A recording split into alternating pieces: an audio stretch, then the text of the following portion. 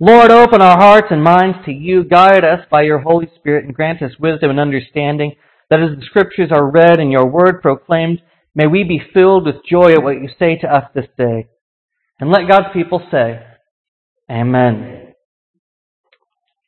Our first reading is from Exodus 24, verses 12 through 18. The Lord said to Moses, "Come up to me on the mountain and wait there, and I will give you the tablets of stone with the law and the commandment, which I have written for their instruction." So Moses set out with his assistant Joshua, and Moses went up into the mountain of God. To the elders he had said, "Wait here for us until we come to you again. For Aaron and Hur are with you.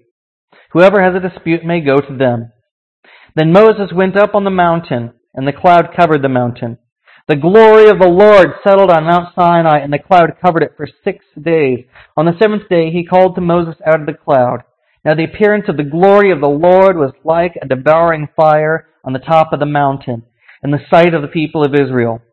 Moses entered the cloud and went up on the mountain. Moses was on the mountain for 40 days and 40 nights. Our reading continues in the Gospel according to Matthew chapter 17, verses 1 through 9. 6 days later, Jesus took with him Peter and James and his brother John and led them up a high mountain by themselves. And he was transfigured before them, and his face shone like the sun, and his clothes became dazzling white. Suddenly there appeared to them Moses and Elijah, talking with him. Then Peter said to Jesus, "Lord, it is good for us to be here, if you wish. I will make 3 dwellings here, one for you, one for Moses, and one for Elijah." While he was still talking, suddenly a bright cloud overshadowed them. And from the cloud a voice said, "This is my Son, the Beloved. With him I am well pleased. Listen to him." When the disciples heard this, they fell to the ground and were overcome by fear. But Jesus came and touched them, saying, "Get up and do not be afraid." And when they looked up, they saw no one except Jesus himself alone. And they were coming down the mountain. Jesus ordered them, "Tell no one about the vision until after the Son of Man has been raised from the dead." This is the word of God for the people of God. Thanks be to God. Now I'm gonna warn you right now that I'm going to talk probably a little bit less than usual. My shoulder's given me a little bit of trouble, and so I don't know how long I'll be able to go before it starts to make me not be able to quite keep my train of thought going. And it doesn't help that the scripture that we have for today is one that has been confusing people for a long time anyway, and I've known a lot of people to avoid it because of the fact that it's hard to explain. Because in it we have Jesus going up a mountain, being transformed in this transfiguration where he becomes bright white and his face shines and he's no longer looking like himself. And he appears with Moses and Elijah. And the only way we know that it's Moses and Elijah is because everybody gets the feeling it's them, because nobody would have known what they looked like. There wouldn't have been descriptions, there wouldn't have been paintings, there wouldn't have been anything for them to know except for the fact that their presence said that's who it was. And then it's over.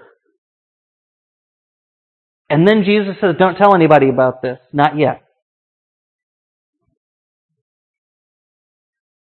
And it becomes a bit of a confusing narrative.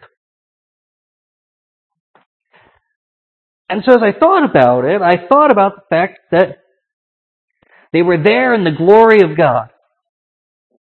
The same way that Moses had been when he spent 40 days and nights on the mountain to receive the law.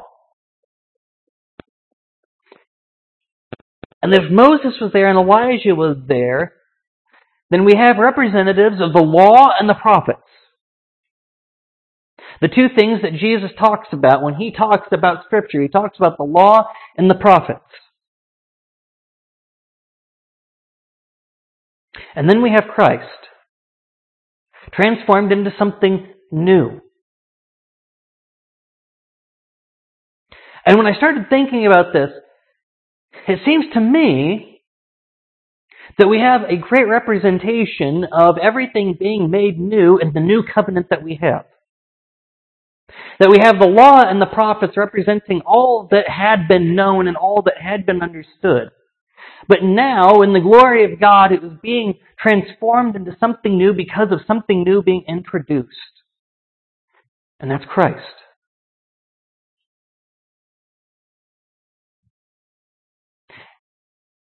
And this is completed in the words that we get. We don't hear, I am your God, and I am a jealous God, and I am an angry God. We don't hear, bow down before me because I am the Lord. We don't hear anything that says that God is about to ask for any of the things that He declared in the past. The glory of the Lord comes upon them and says, listen, this is my Son, the Beloved. I'm very pleased with Him, so listen to Him.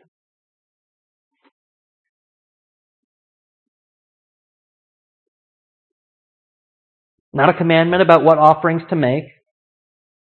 Not a command about which laws to follow, but a command, this is the new path that I have chosen for you.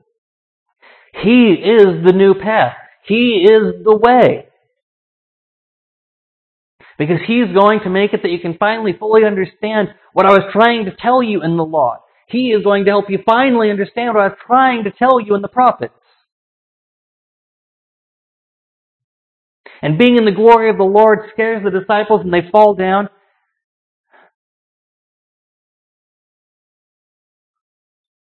And we get the other part of what this new covenant is going to mean to us.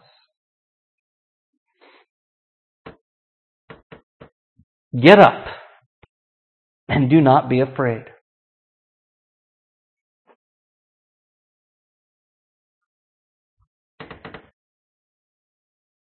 These words are important because being afraid and falling down and not knowing what to do was so often the response to being in the glory of God.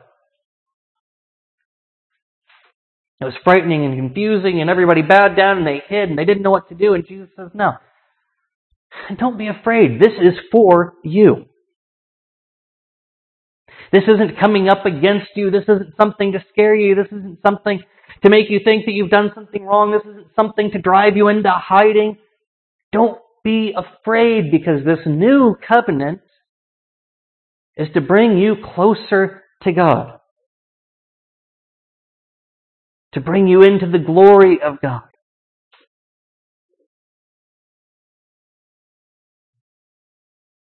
That when Moses went up on the mountain, he went up alone. Because everybody else was scared. And nobody else thought they could handle it. Now, the word is don't be afraid, because I'm here and I'm your connection now.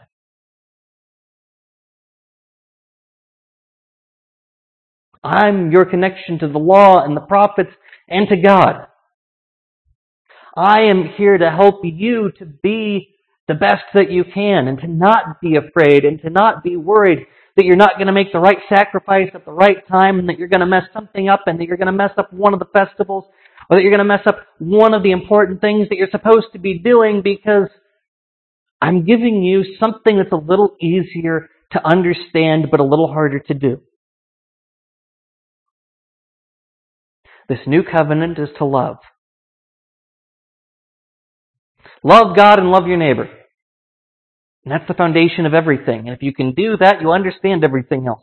Because that's how we always should have been reading the law. And that's how we always should have been understanding the prophets.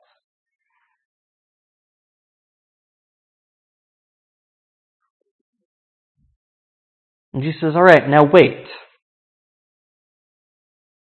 I know this is fantastic, and I know this is something that you're going to want to tell everybody, but people aren't going to understand it until the time is right. You could go tell them now, but they're going to have more questions than you have answers to. Wait until I'm gone and I've returned, because then it will begin to make sense.